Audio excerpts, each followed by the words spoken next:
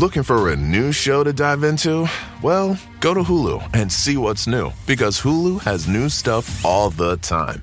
Like the full season of FX's epic limited series Shogun, FX's new international spy thriller The Veil, starring Emmy and Golden Globe winner Elizabeth Moss. And don't miss the all-new crime series Under the Bridge, inspired by shocking true events and starring Riley Keough and Lily Gladstone. It's all new, and it's streaming now on Hulu. Seeking the truth never gets old. Introducing June's Journey, the free-to-play mobile game that will immerse you in a thrilling murder mystery. Join June Parker as she uncovers hidden objects and clues to solve her sister's death in a beautifully illustrated world set in the Roaring '20s. With new chapters added every week, the excitement never ends. Download June's Journey now on your Android or iOS device, or play on PC through Facebook Games. Warning. Today's episode contains descriptions of crimes being committed against children. Please proceed with caution. The first degree. First degree. First degree. First degree. First degree. First degree. The first degree. You see it on the news, you see it on the paper, you see it on Facebook. These things are supposed to happen in movies, not in real life.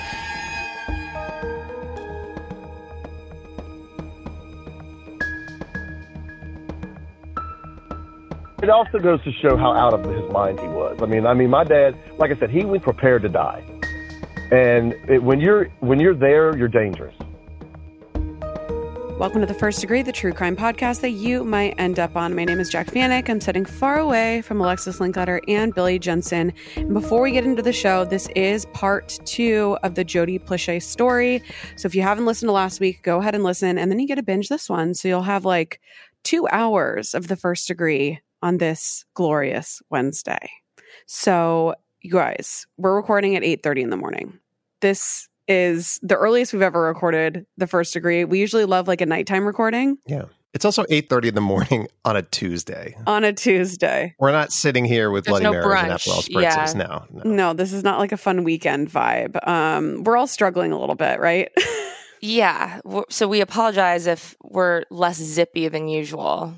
Which, we got to get it in when we can. It's hard to correlate 3 people's busy schedules to be able to record this little fucker. It really is. And it's going to be hard to keep the energy up if we're not there to spontaneously tickle attack one another to boost morale. What's this one another shit?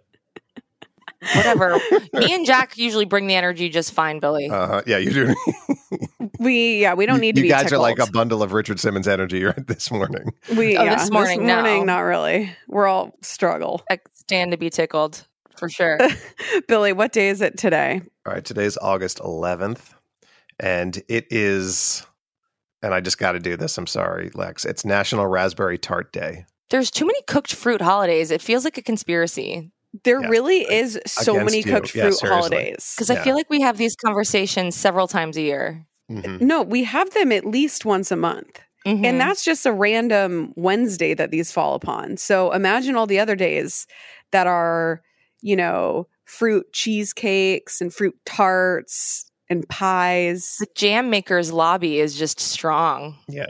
It's rude. What else do we have, Billy? There's not much. World Calligraphy Day. Oh. Okay. A lost art. I don't even think kids are being taught cursive anymore. No, they're not, I don't think. And then this one's for you, Jack. Play in the Sand Day. Why is that Why for is me? that for Jack? I don't know. It seems like a beach thing and playing in the sand. Do you know? Yeah. I feel like it's probably catered more towards children, but I'll take it.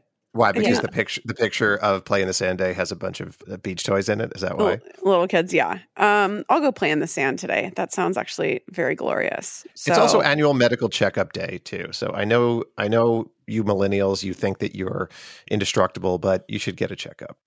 Yep. Go 1 year gyno appointment, 1 year getting your body mapped for skin cancer. Make sure they check for scoliosis. You remember those awkward checkups in the closets of your gym classes?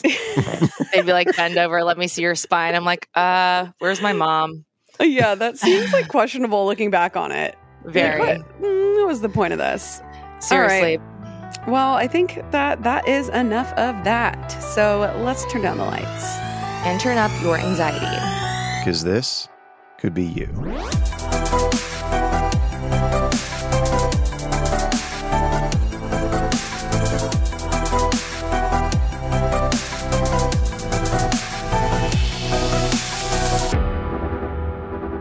Last week, we took you through the abduction of Jody Plauche, which occurred on February 19th of 1984, when Jody's mom, June, let Jody's karate instructor, Jeff Doucette, borrow her car to run some errands with Jody.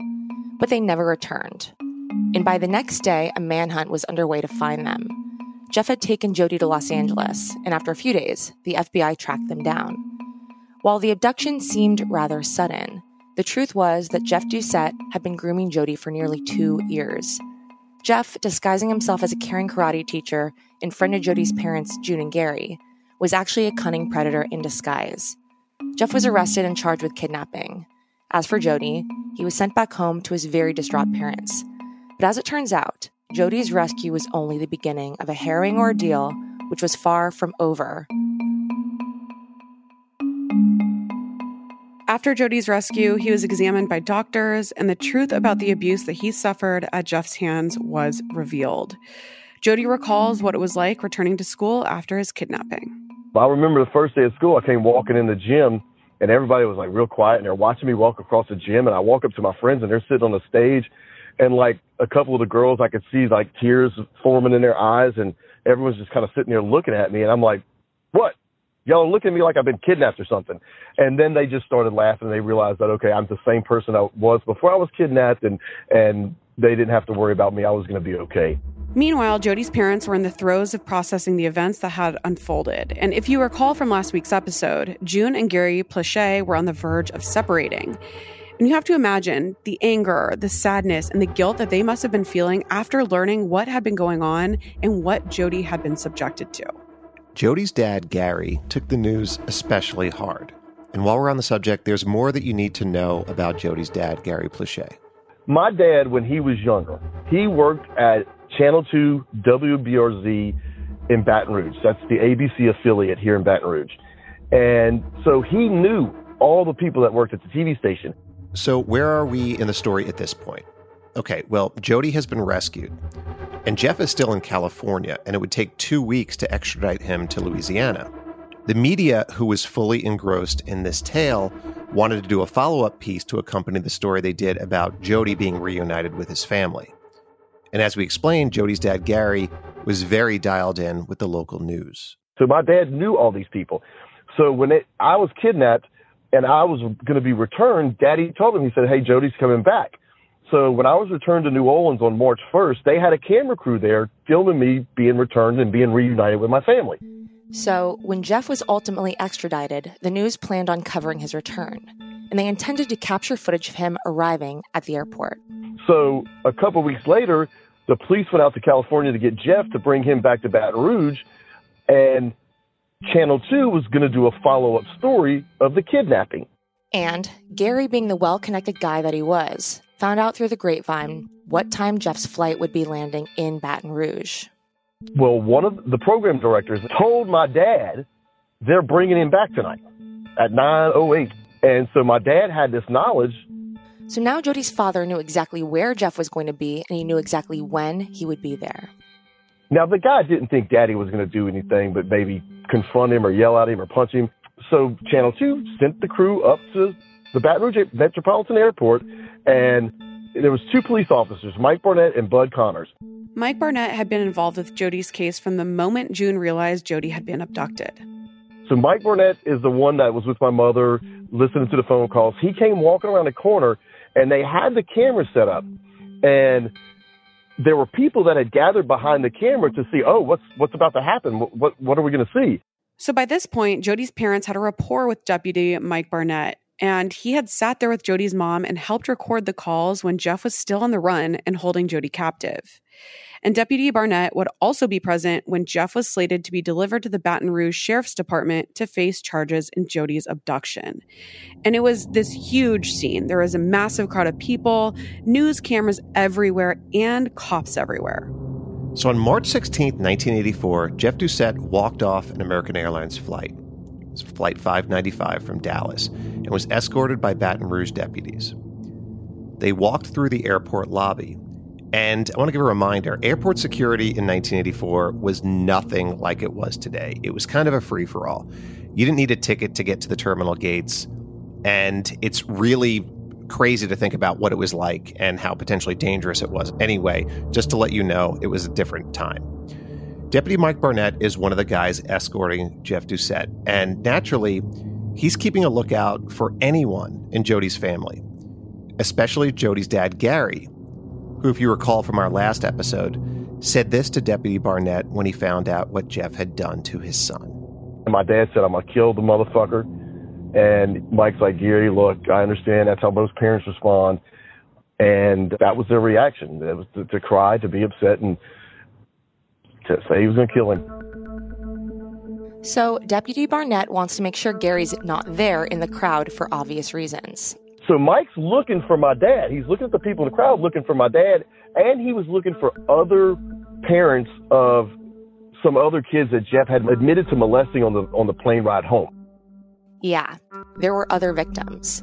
According to defense attorney Foxy Sanders, half a dozen parents called him with similar stories of abuse involving their children and Jeff Doucette. Anyways, back to the airport and this crowd of people gathering to catch a glimpse of this admitted pedophile. Finally, Jeff was back in Louisiana, and he was handed off to two police officers, one of them being Mike Barnett, who we keep referencing. The other, an officer named Bud Connor. There's a crowd, there's new cameras as he's being walked. And little did anyone know, Jody's father, Gary, was there too. Well, Mike, Jeff, and Bud come walking around the corner, and as they're coming, the camera, is filming them. He zooms in on Jeff's face, and as the camera gets parallel with the payphones that my dad was on, Jody's dad, Gary, was standing at a payphone in the background. He was actually on the phone with a friend of his, and he was armed. My dad was on a payphone. He had a baseball cap on and sunglasses. He had a .38 snub-nosed revolver tucked in his boot. And when my dad saw his face, he reached in there, he grabbed the gun. He told his friend, he said, "You're going to hear the shot." As Jeff was being walked through the airport, a WBRZ news crew followed behind, and a cameraman caught what happened next. As the suspect came through the airport, I readied my camera, raised it up to get a close-up shot of him. As I got a close-up shot and as he got parallel to me, and he turned around and shot him.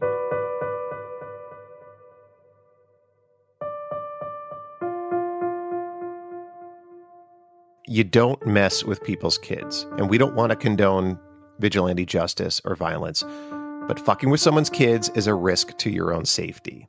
Gary Plauche had wrapped a newspaper around his .38 caliber revolver, and he had actually snuck the gun into the airport by putting it into his right boot.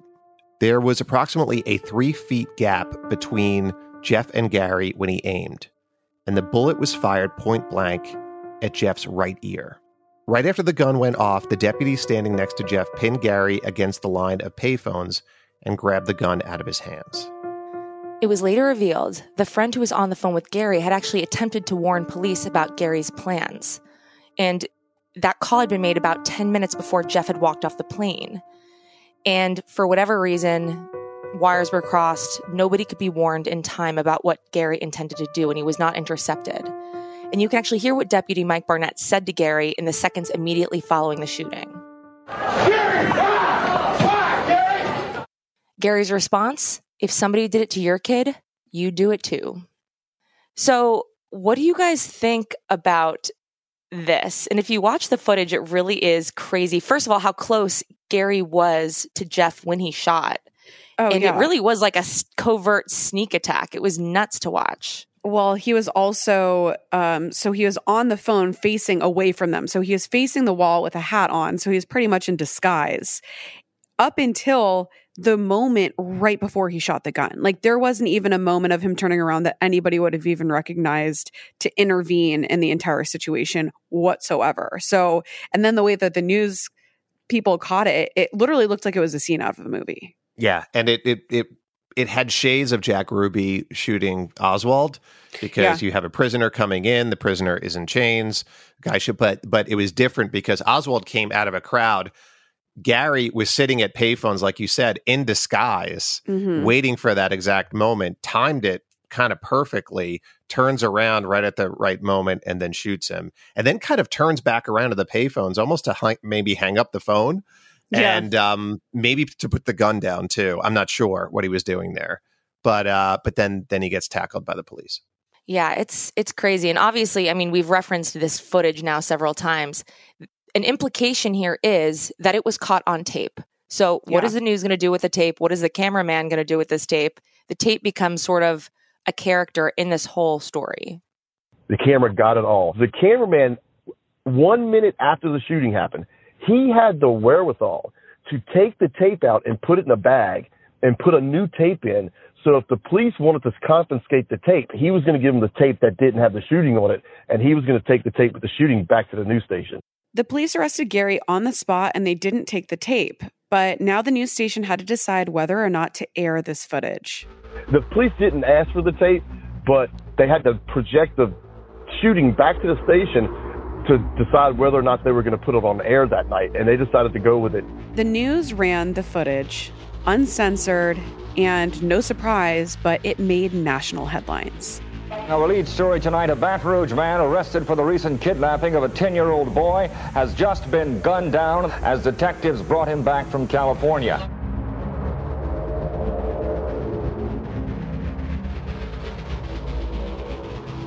What do we think about the news's decision to not give the tape to police but air it? Is it sort of like they knew it would sell? Like, is it ethical to do this?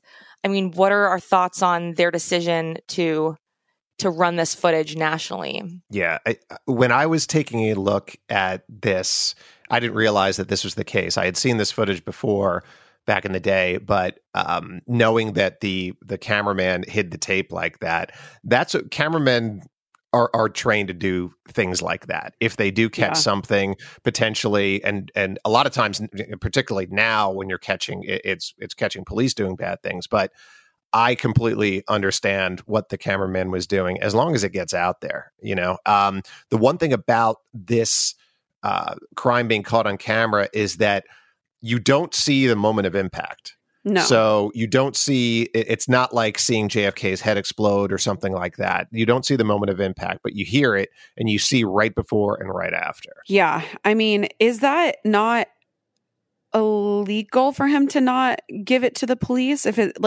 I would assume that's considered evidence. You have to prove it. And it could be like, oh, we didn't know. Like, there's all ways around it. And it happens all the time. I mean, a great example is the Jinx, right? Like, their story is like it was found way deep in post. They didn't know it existed. Oh, they held on to that shit for months. Convenient, but again, prove it. Like, we can't prove they held it back on purpose, but whatever.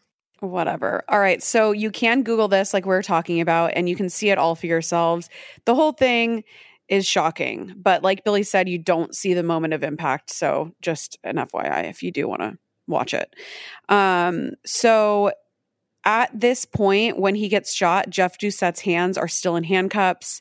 And YouTube actually warns viewers before they press play that the video could be inappropriate or offensive. It really is a wild story. So after all of this went down, Gary was booked and taken to jail while Jeff was rushed to the hospital.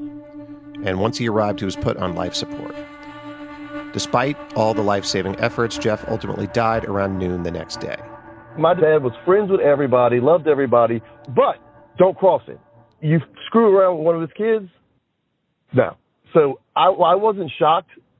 I mean, I guess I have to be a little shocked, but knowing my dad, no, you don't cross my dad, but that's because he put so much trust into Jeff. He was hurt. He was hurt by Jeff. And then to find out what Jeff had done to me, Jeff had crossed that line, and it was either going to be my dad or Jeff that was going to die that night. There's no denying that this is a shocking case, and an even more shocking example of vigilante justice. And maybe not so surprisingly, the community reacted with strong support for Gary. For the most part, people believed Jeff got what he deserved. In a media interview, one woman even said that if it were her, she would have tried to shoot Jeff more than once. Another man said Jeff got justice and that Gary saved taxpayers' money by, quote, blowing Doucette away, unquote. Many people not only thought about Jody, but thought of the other children that Jeff had abused too. Now, let's shift the focus back to Jody's mother, June. What on earth was she thinking during all of this? I think my mother had just gotten home. She knew Jeff was coming home that night. She's walking through the house, and you know how they preview what's coming on the news? The guy goes, unknown assailant, guns down a ledge, kidnapper, details at 10. Well, my mother knew exactly who that was, and that's how she found out. Obviously, Jody was not at the airport when this happened and all went down, and he was 11. So how was it when he found out that Jeff was killed by his father? And did he watch the footage of the shooting at that time? They told me not to watch it. They're like, whatever you do, Jody, don't watch it. First thing I did was go watch it. I was very sad. I was a sad child. I remember going the day after, going behind the back fence, and I just sat down. I got away from all the commotion that was going on at the house, and I just sat down behind that back fence, and I just cried for about an hour. Cue the confusion in this 11-year-old's mind. It was just surreal. I mean, here I am with a dude that, I like Jeff. That's why I didn't tell on him. To see this person that you've been hanging out with for the last year, who you had some really good times with, we'd go to Astroworld. Hell, he took me to Disneyland while I was kidnapped. So it wasn't all bad. To see this guy being murdered by your father on freaking TV, it was kind of surreal. Jody was hurting. The whole Plauche family was hurting. And on top of that, this case was one of the most high-profile Baton Rouge had ever seen. So the best thing Jody's mom could think to do was get her son out of town. Well, immediately after the shooting, my mother took us to go stay with my godfather in Biloxi, Mississippi. And so we stayed there for a week. Because we had people from the London Times coming wanting to interview us, and we weren't talking to the press. So we just got out of Dodge. Meanwhile, Gary Plauche was charged with second-degree murder, and his bail was set to $100,000. After the weekend in jail, his friend posted a property bond, setting Gary free, but he still had to answer to his crime. His lawyer, Foxy Sanders, immediately sent Gary to a psychiatric ward because Sanders felt Gary needed to talk out his feelings about his son being sexually abused. Well, he was taken to jail and charged with attempted second-degree murder because Jeff technically didn't die until the next day because they put him on life support. My dad shot him on a Friday night, so he went to parish prison for the weekend. He couldn't get out because the bail bondsmen were off on the weekend. First thing Monday morning, one of his friends put up a property bond, and he was out. He was taken to a mental facility. He was evaluated for about a month, and then he came home. So on the heels of the shooting, something interesting was happening in the community. There was pretty much resounding support for Gary, and the community didn't want him to face prosecution. It's shocking, and we'll tell you all about it after the break.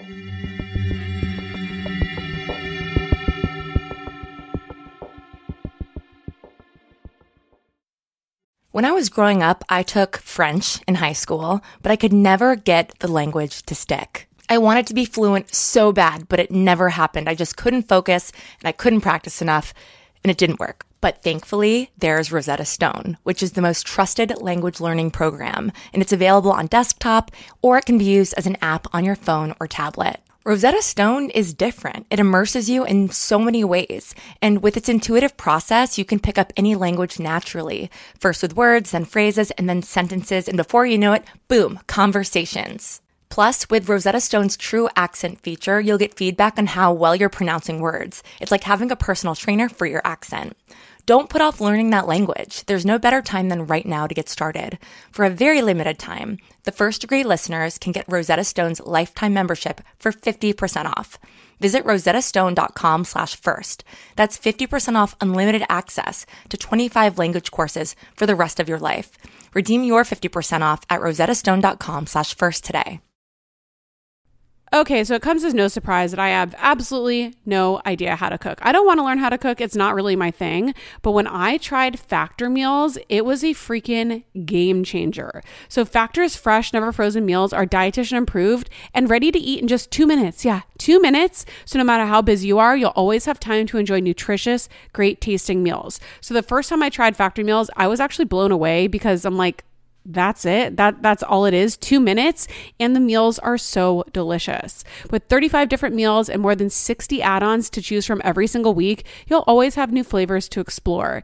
And you can treat yourself to restaurant quality meals that feature premium ingredients like filet mignon, ooh, fancy, shrimp, and blackened salmon. Like I said, they're so easy to prepare. I love them. So head to factormeals.com/degree50 and use code degree50 to get 50% off your first box plus 20% off your next next month. That's code degree50 at factorymeals.com/degree50 to get 50% off your first box plus 20% off your next month while your subscription is active.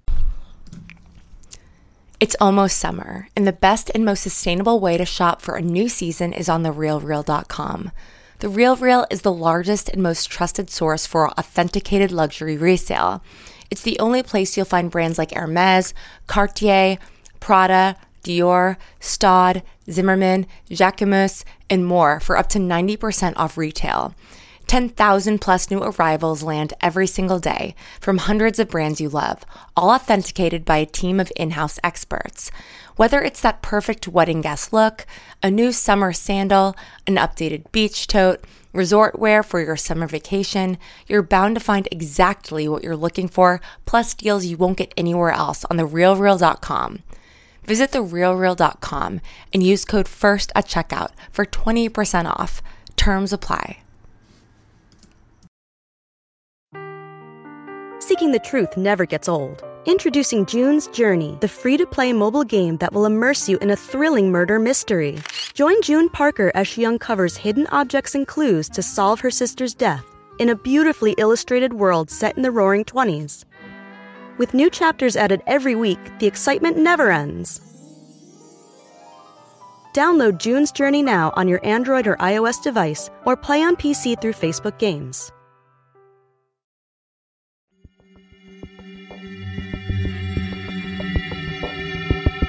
In March of 1985, Gary Plauche shot the man who admitted to kidnapping and raping his son Jody as the man arrived at the Baton Rouge airport after being extradited from California to face charges for abducting the then 11-year-old Jody. The community responded by rallying in support behind Gary. Phone calls are pouring in from all over the country, offering both money and moral support. The support for Gary didn't end there. A Gary Plauche defense fund was soon opened at a local bank. And the Plauche family held a jambalaya supper to raise donations for Gary's defense and sold tickets for $25 each. Gary's lawyer said his client would not do a day in jail when all the details came out, calling the case a justifiable homicide. So what would the outcome ultimately be? So what eventually happened is, due to the publicity, due to the fact that there wasn't a jury in Baton Rouge, Louisiana, that was going to convict my father of second-degree murder, sending him to jail for the rest of his life, that wasn't going to happen. So the DA realized that and decided to offer a plea deal without jail time. Well, my dad's first lawyer wouldn't take the plea deal. In November of 1984, 8 months after Jeff's killing, Gary was indicted by a grand jury for second-degree murder. Jeff's mother was in the courtroom pleading for Gary to get the electric chair. But according to Louisiana state law, if Gary was to be convicted, he would be given a mandatory sentence of life in prison without parole. And that sentencing guideline still stands today. Right, but his lawyers had something up their sleeve. They could claim that Gary was legally insane during the murder because he was distraught over how Jeff had betrayed him and defiled his son. So the lawyers were trying to bring the charge down to either manslaughter or justifiable homicide. Everyone was struggling with the situation at hand. So the big question was, should Gary go to jail as a murderer, or should he be given a pass for ridding the world of a dangerous criminal? At the time, a manslaughter conviction in Louisiana could grant someone a maximum sentence of 21 years in prison. Today, the same charge carries a maximum sentence of 40 years. In the end, Gary was offered a plea deal for manslaughter, to which he pleaded no contest. They offered a plea deal to manslaughter, and after the psychiatric evaluation, the judge recommended, or he suspended his sentence, and he recommended 300 hours community service and probation. And the judge said, in Louisiana, we don't have, temporary insanity. We have specific intent. He goes, most people in their right mind don't go around shooting people 10 feet from a television camera. So, that just goes to show you his mental state. He did that 10 or 15 feet in front of a television camera. There's no hey, it wasn't me. I didn't do it. The cop turned around and said, Gary, why? Why, Gary? Actually, he went and shielded the other officer from shooting him. Because if he doesn't get in the way, that other officer shoots him. Because that other officer didn't know him. Jody's father, Gary, would serve no jail time for killing Jeff Doucette. My dad, he was one of the most popular people in Baton Rouge. He never met a stranger. He was friends with everybody. He knew everybody. I tell people all the time, my dad knew so many people in Baton Rouge he could get away with murder. And he did. Okay, well, what do we all think? It's easy, okay, in this case to say he deserved it, one less criminal, whatever, but we see the problems with all of this, right? Yeah, well, I mean, we have this crime on video. There's no denying it. He's not denying that he did it. So it's all there. So the facts are all there. Then it gets into nuance. And with the, and I think the prosecutors believe this as well. It's just like, is a jury really going to take the side of the state, which really is almost taking the side of the victim in this case? And the victim is a complete piece of shit. Right. And I've literally seen Law and Order SVU episodes that sort of borrow from certain cases. And I think I saw one like this, but in the SVU version, it was a false confession.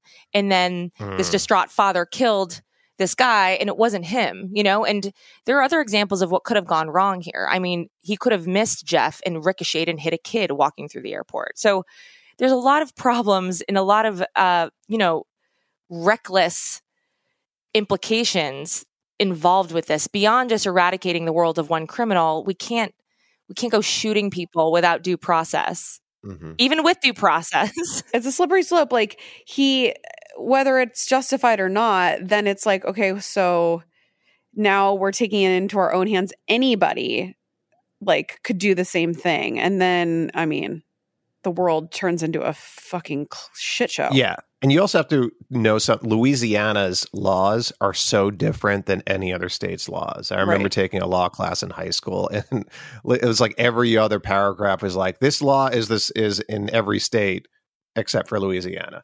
It's almost like a different country in a sense. So we have to ask ourselves, did Gary get away with murder? And were his actions justified? Some newspaper headlines actually referred to Gary as a hero. Why did so many people commend Gary's actions? And is that okay?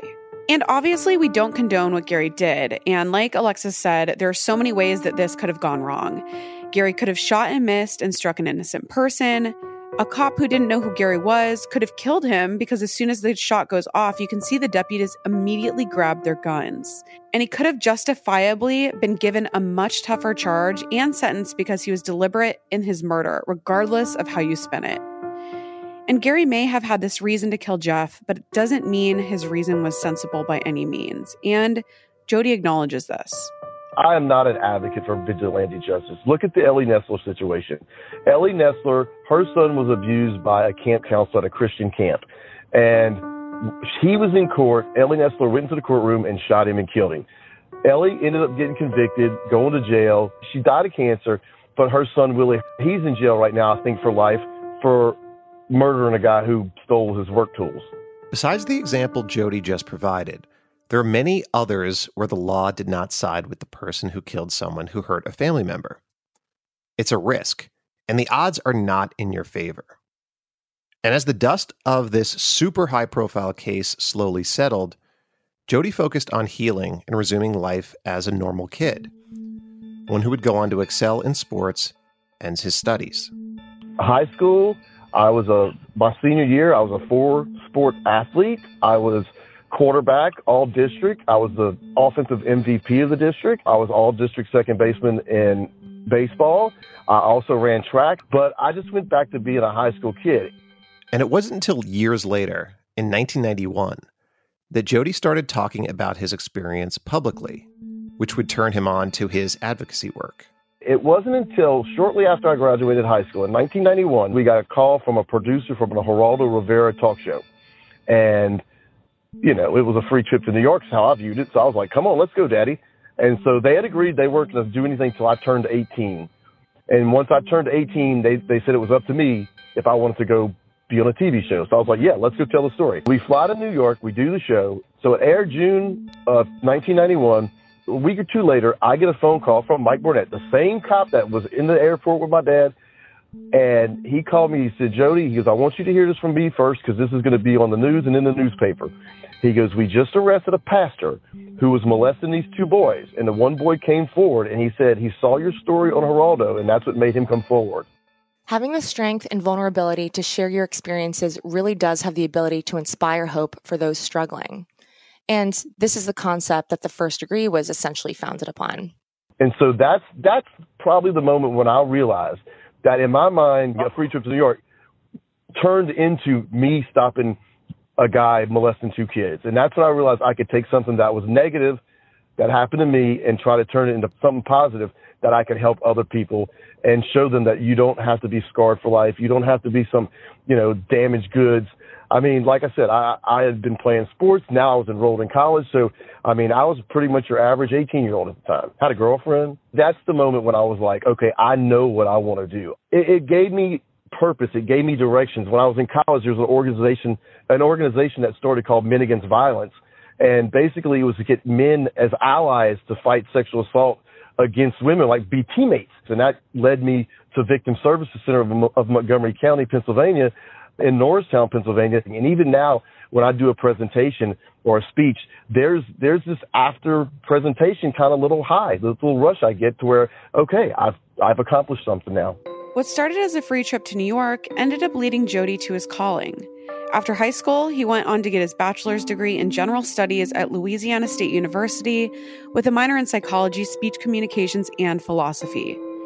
In college, he was on the board for Men Against Violence.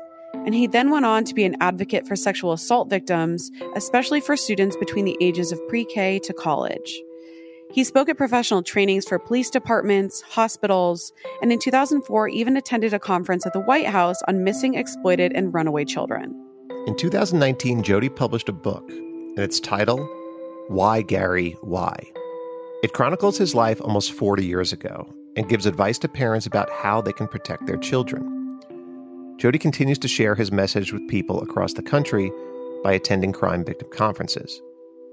It's an effort to help people who might be in a similar situation as he was, and possibly give current victims the courage to come forward to prevent future abuse.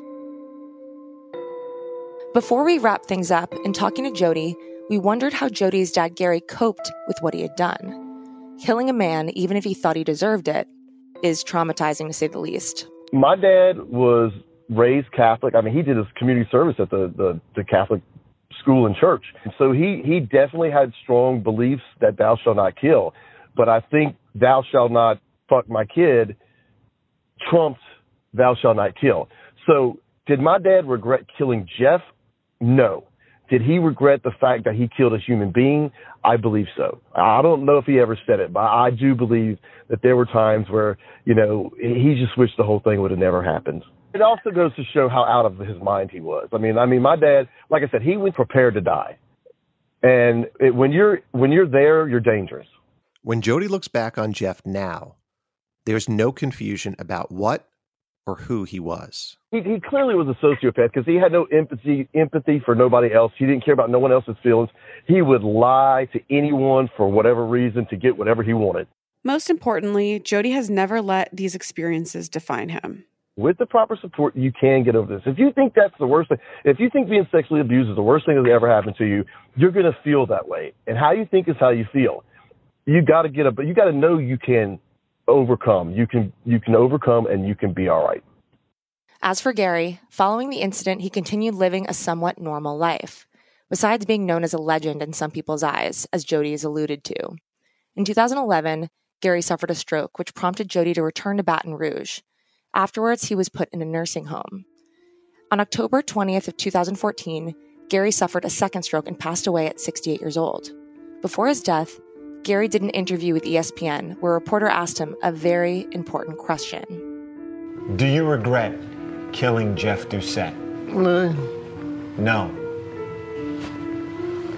Would you do it again? Oh, yeah. Oh, yes.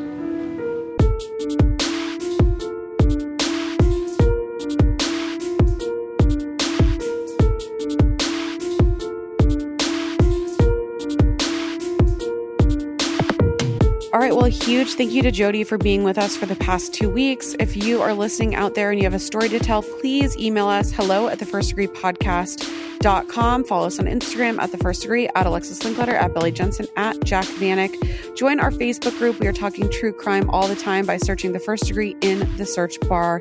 And check back tomorrow because we're going to have a brand new episode of Killing Time right in our feed. And remember, only you can prevent serial killers. And keep your friends close. But not that close. Happy Playing the happy Hot Fruit Day again. Ew. Shout out to Jared Monaco for scoring and creating original music for The First Degree, producing by Caitlin Cleveland, producing an additional writing by Taylor Rogers, and producing for Podcast One by Alan Santiago. Sources for this episode are ESPN, The Advocate, Washington Post, the LA Times, Associated Press, court documents, and as always, our First Degree guest is always our largest source. You ever meet someone who seems kind of off? Whether it's a creepy neighbor or a random phone number that keeps calling you, Truthfinder has you covered.